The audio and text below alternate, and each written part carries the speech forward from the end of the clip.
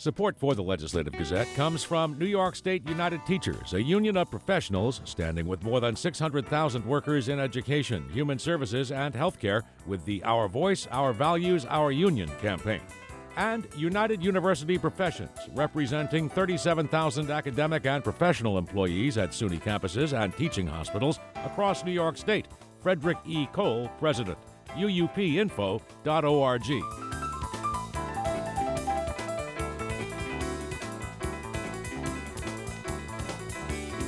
The Republican candidate for New York Governor, Congressman Lee Zeldin, appeared this week with other federal and state officials at an Albany County farm to urge Democrats in power in state government to reverse a plan to phase in a 40-hour work week for farm laborers. More now from the Legislative Gazette's Karen DeWitt. The state's Farm Laborers Wage Board in December approved a plan to end the 60-hour-per-week overtime threshold for farm workers and replace it over the next decade with a 40-hour work week. Under the changes, farm owners would have to pay overtime to farmers who put in more than 40 hours in a week. The board meets next on September 6th to finalize the plan. Good morning. Farm owners who gathered at the Stanton family's farm about a dozen miles from the state capitol predict that the new rule would force many farms to go out of business. They say it would also mean an end to long-held traditions like apple picking, local farmers markets, and roadside farm stands. Peter Tenike is the longtime owner of Indian Ladder Farms, which is now run by his daughter. The 84-year-old says he worries about the future of his apple orchards and other small farms if the changes go through. First, you're going to lose the weakest farms or go by the wayside. The next thing you're going to lose is the next generation of farmers. People are not going to go into this business. They're not going to continue on. Long Island Congressman Lee Zeldin, who is running for governor on the Republican ticket, says the changes hurt the workers as well as the farm owners. And he says his opponent in the race, Democratic Governor Kathy Hochul, and the Democratic supermajority in the state legislature are too beholden to the organized labor groups that lobbied for the 40-hour limit. Our farmers, our farm workers are all getting collectively screwed right now by one-party Democratic rule.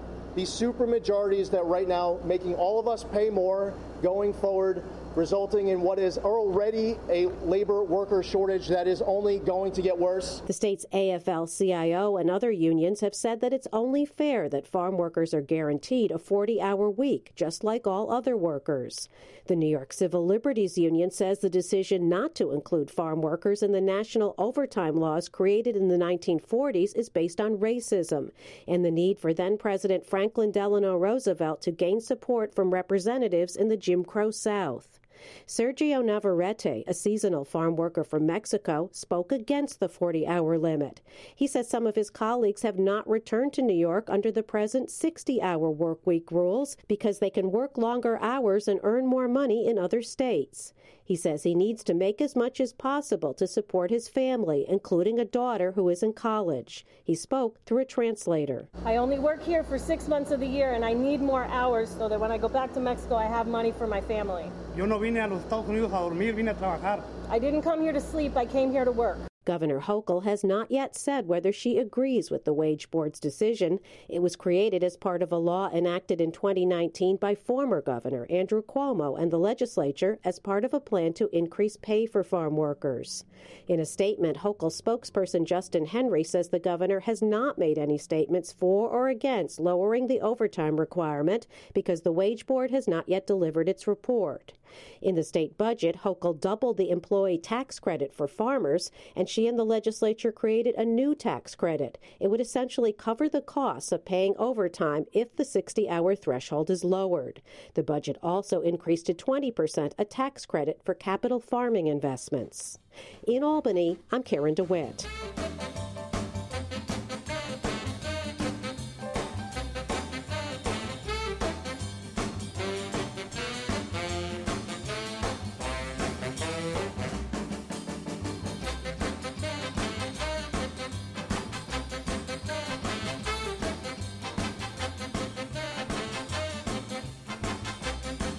You are listening to the Legislative Gazette, a program about New York State government, politics. I'm David Gustina. The Legislative Gazette's political observer Alan Chartock spoke with Blair Horner, the executive director of the New York Public Interest Research Group, or NYPIRG, this week. He began by asking Blair about climate change and whether New York is doing well legislatively on the issue. I mean, the short answer is no, because the amount of work that has to be done is so significant. And, as listeners who will pay attention to public policy know, the Senate has acted to, U.S. Senate has acted to deal with climate issues through the Reduction Act. And that's going to be hundreds of billions of dollars focused on, new tax credits and stuff to move people from fossil fuel powered homes and vehicles to electric. And, that's going to be sort of the shift. New York State is doing the same thing. New York has aggressive goals. But, we really have to amp it up. There has to be a lot that has to happen because we've seen it all across the world. The world's on fire. The planet's heating up. That's not going to change. We have to act now to, limit the catastrophic damages that are going to occur over the rest of the century. It's really, it's an existential threat. It doesn't get much more dangerous than what we're experiencing, and action has to happen. The nation, the world has waited too long, largely due to the oil companies, sort of blocking environmental reforms for the last 40 years. But because of that, we're in a terrible situation, and we're just trying to keep it from getting catastrophic. So, is New York different from other states? Is New York different from the nation? Is there something that's going on here, Blair Horner, that really sets us apart? Well, in terms of environmental policy, Washington has been stuck in gridlock for so long. The country really had to rely on the big states to move the environmental agenda forward. So California and New York, if they act in concert, can make a big difference. And so the reliance on non-fossil fuel powered cars, for example, is the so-called California standard, in which New York has adopted, allows states to sort of take the lead. And if California and New York are not taking the lead, then the country doesn't really go anywhere. So New York has very aggressive goals in climate change, is trying to focus its energies on, excuse the pun, relying on more alternative energy sources. But the price tag is staggering. It's going to be billions and billions of dollars annually that the state is going to have to spend to make roads more adaptive to bigger storms, to deal with rising sea levels, which are going to impact New York City and downstate. The cost is going to be staggering, and that part hasn't been figured out. And that could be figured out, but it hasn't been figured out yet by the state. So New York has to lead. Do we have the leadership here, and we have a coming gubernatorial election, of course, do we have the present leadership that will carry us through? Yeah, it takes many to tango in Albany. It takes three. The governor, Governor Hochul, her predecessor, Governor Cuomo, and their predecessors have all sort of discussed the need for acting on climate change. It's not like the state's run by a bunch of climate deniers. And legislation was passed a few years ago that said very aggressive goals. But it's easy to say goals for the year 2030 and the year 2040 and the year 2050 when you've been elected in 2016, right? Right now the goals are there, but the steps are not all in place to achieve those goals. And that can always turn back. You could, if people who don't believe in climate science get elected to run the state, a lot of those steps could be reversed. As you see the coming gubernatorial election, Blair Horner, coming up, have people taken positions? Yeah, again, you're right that, the election can make all the difference. Governor Hochul's positions, I think, are pretty clear, and she's not pretending that something's not happening. Representative Zeldin has been sort of all over the place on some of these issues. But he's from Long Island, and so I'm sure that he is environmentally sensitive to the rising sea level issues because that affects his current constituents.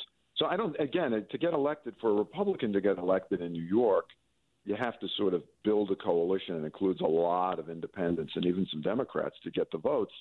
And so he would have to adopt positions that would probably be more like Governor Pataki's positions were years ago. And so I don't think that a Governor Zeldin administration would reverse environmental policy, but they may take their foot off the gas. And we really have no choice but to move as aggressively as possible and to figure out ways how to pay for it. That's really, to me, the big issue that hasn't been resolved. is how does the state of New York pay for its ambitious climate goals? Someone has to pay. We think the oil companies should pay because it's their problem. They're the ones who set this whole situation up. But in terms of state policy, that issue hasn't been resolved. But you don't really think that the oil companies will come forward and say, it's really our responsibility, we're going to have to handle this, do you? No, they're not. I mean, they've been terrible. Their actions have been on sort of a scale that are unprecedented in human history. They've known for 40, 50 years about the problem and have done everything humanly possible to stop progress to deal with the problem. And as a result, millions of people will die. And so their behavior is so irresponsible. It's really will go down in history, assuming we have a history, as the worst example of corporate irresponsibility in human history. And so we think they should pay for it. We think Governor Hochul in the legislature or Governor Zeldin in the legislature next year should put them on the hook to make them pay for it in a way that they can't transfer the costs onto consumers. The Legislative Gazette's political observer Alan Chartock with Blair Horner, the executive director of the New York Public Interest Research Group.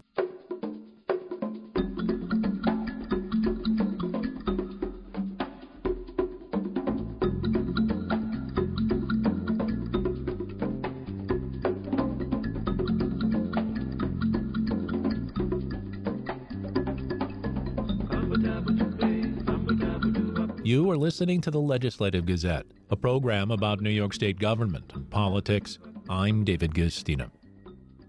New York U.S. Senator Kirsten Gillibrand is calling on President Biden to invoke the Defense Production Act to increase the supply of monkeypox vaccine. More now from the Legislative Gazette's Lucas Willard. There are more than 6,000 confirmed cases of monkeypox in the U.S., more than a quarter in New York. On Thursday, the Biden administration declared MPV a public health emergency. The declaration makes available more federal resources to fight the virus, including the development and distribution of vaccines, which are currently in short supply. A day earlier, U.S. Senator Kirsten Gillibrand, a Democrat, hosted a virtual press conference with health professionals, urging the president to invoke the Defense Production Act to increase supply. We need a lot more vaccines, and we need them fast. New York Governor Kathy Hochul in July signed an executive order declaring a state disaster emergency in response to the outbreak. The order is intended to increase testing and boost vaccine distribution. New York is expected to receive 110,000 new doses of monkeypox vaccine from the federal government over the next several weeks, bringing the total to 170,000. State Health Commissioner Dr. Mary Bassett says the state is targeting its distribution. There are vaccine distribution opportunities available to most of the counties. Additionally, we're working to reach out to groups that we know are at higher risk. But the bottom line is that we need more vaccine. No one is arguing with that. Although spread of the virus in the U.S. is primarily affecting gay men, Dr. Jay Varma, professor of population health studies at Cornell, says there's no biological reason preventing it from spreading among the general public. And he says even if the U.S. vaccinates enough people to stem the outbreak, the disease is spreading in other countries. And if there's anything that Ebola and Zika and COVID have taught us is that diseases don't stay in any one place. They always go around the world. Amanda Babine, executive director of Equality NY, says another part of the government's response needs to be education. There's a lot of miseducation out there on who exactly, as we know, it's affecting and who it can and cannot affect. A lot of misinformation on people thinking or talking about this as an STI, which it is not. And so I think, what we really need to be focusing on is making sure that people understand how they can, contract this and how to keep themselves safe. Gillibrand explained that manufacturers have been identified and invoking the law would allow the country to build up its national stockpile of vaccine. The DPA gives the president powers to allocate materials, services, and facilities and award contracts that take priority over any other contract to promote the national defense. In this case, much like the invocations of the DPA for COVID, the law could be used to defend the country against future spread of the virus. This week, the New York Times reported a 20 million dose stockpile of smallpox vaccine that is also effective against monkeypox was allowed to expire.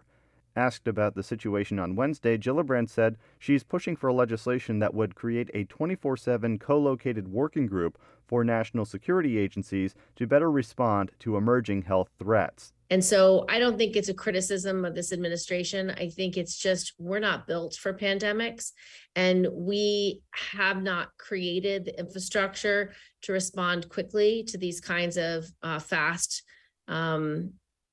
contracting diseases. So we need to rebuild how we look at these types of threats. For the Legislative Gazette, I'm Lucas Willard.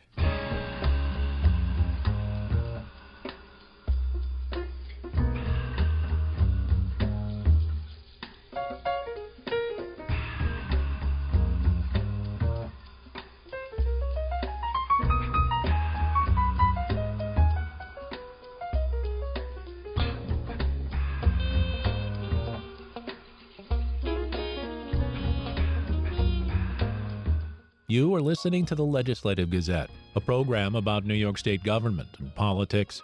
I'm David Gustina. Back with us on the Legislative Gazette is Dr. Lynn Porodnik, a medical marijuana doctor in Westchester County, New York, who joins us to talk about the cannabis industry. Welcome, Lynn. Thanks, David. It's great to be back. Lynn, last time we talked about how expensive it is to become an owner of a recreational marijuana business in New York, and it's about $1 million just to set up the business. And even experts advise not to own your own building because on the federal level, marijuana is still illegal and they could seize your property. So if we follow that forward, should we see any movement on the federal level, for example, to open up banking so that people can keep their funds from marijuana sales in an FDIC-insured account? That would certainly open up floodgates, wouldn't it, in New York? Now your property is an asset. Right. But federally, I don't think this is going to happen.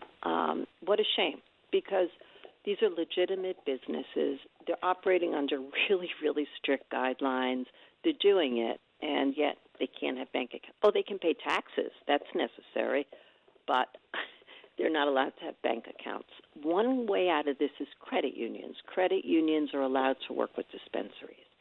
So people looking for space, many of them speak with the potential landlord, and some landlords are actually refinancing their buildings so that their friends who want to get dispensaries in there will do so. I had a really nice contact in Bedford.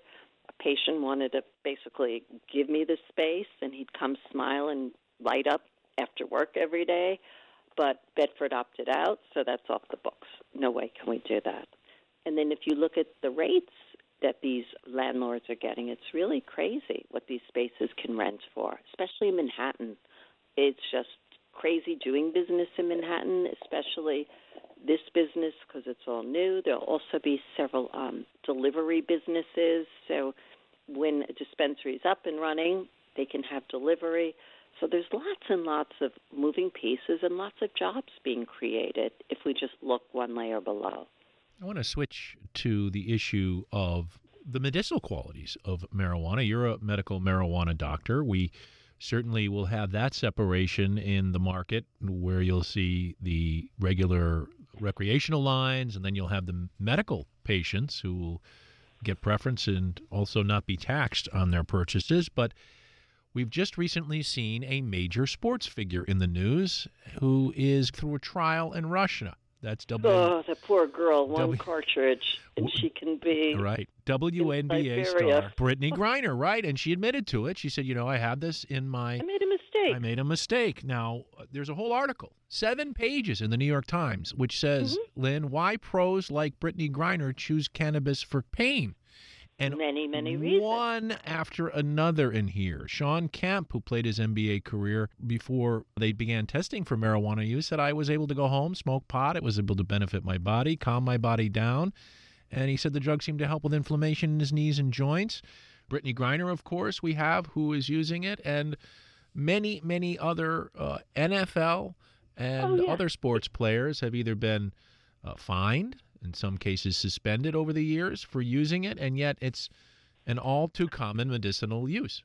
Sure. It's very athletes. There's a huge market for this. When I was in San Francisco in December, I had people giving me envelopes of cannabis that would be appropriate, pre-sports, post-sports, you name it. And I'm looking at this thinking, oh boy, this is bigger than me.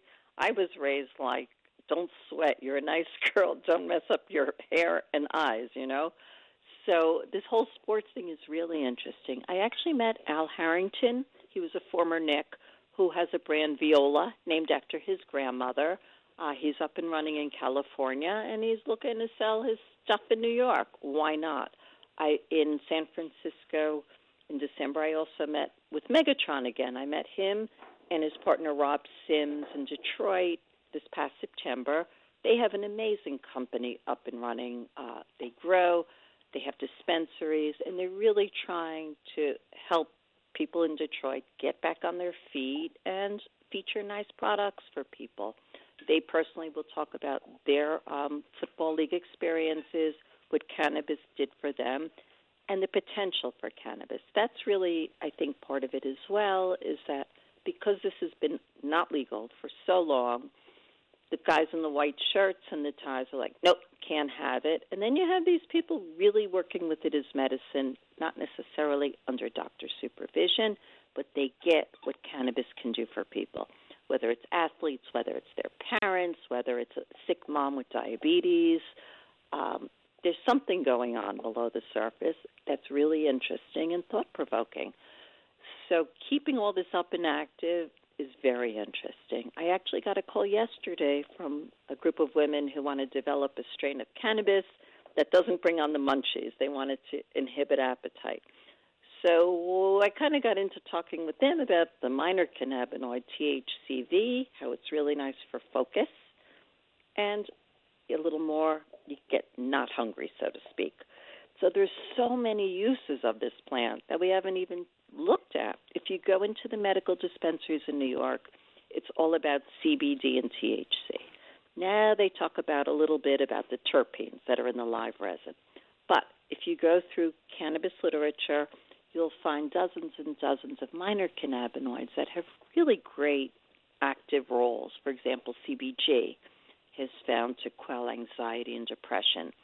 So kids on the spectrum now are waking up and getting CBD, CBG combos in the morning and having a better day than just the CBD alone, or the 19 to 1, 19 parts CBD to 1 part THC. CBG seems to be real interest. CBG is actually what we call the mother cannabinoid, and from CBG we can extract the THC, CBD, and the list goes on and on and on. Well, let me just pick up from there because we're running out of time quickly. But, Lynn, the issue of the conditions that qualify if you're a medical patient, with the recreational market, have they added any other symptoms to that list for a medical? Oh, yes. This is where it gets very interesting. Now podiatrists, dentists, nurse practitioners, and midwives can recommend cannabis for patients, and doctors and all of the above are allowed to recommend or suggest cannabis if they feel it will improve the patient's life. So in New York, I'm no longer bound by the big 13 conditions and having to have people bring me notes from psychiatrists saying PTSD. If it's my estimation that I believe this will help, I can do it. So that gets very interesting. But I'm also licensed in Connecticut. In Connecticut, I don't have that freedom. There's a strict list, and you got to stick by it, or else they can knock on your door, go through your charts, and give you a really tough time. I had a friend who actually took care of a patient and used their New York address, which coincidentally was a liquor store. So, man, she had them showing up at her door. They called her and said, we'll be there in 20 minutes. They were there in 18, went through a list of about 20 charts and wanted to know what she was doing with each of these people. And they're stuck to. So physicians need to be careful. And if you're doing the right thing, not just churning out paperwork, you'll be fine. Yeah, one more reason why the federal government is the key player in all of this and could clear off a lot of these investigations. Sure. It could just make life much simpler. My opinion is we will have international trade in cannabis before it's federally legal. We have countries like Malta is now federally legal. There are countries that the whole place is going legal. You have a country like Costa Rica that does not have any formal program, but the Department of Health has given permission to a group of women who gift this to patients in need. So we see, under the surface, a bunch of people working together trying to help people. And that's really interesting. It sure is, and that means we'll just have to get together again and talk more as things develop. She's Dr. Lynn Porodnik, a medical marijuana doctor in Westchester County, New York. You hear she's also licensed in Connecticut. And it's always a pleasure to speak with you, Lynn. We'll talk again real soon. Thank you. Thank you, David. It's always fun to exchange ideas.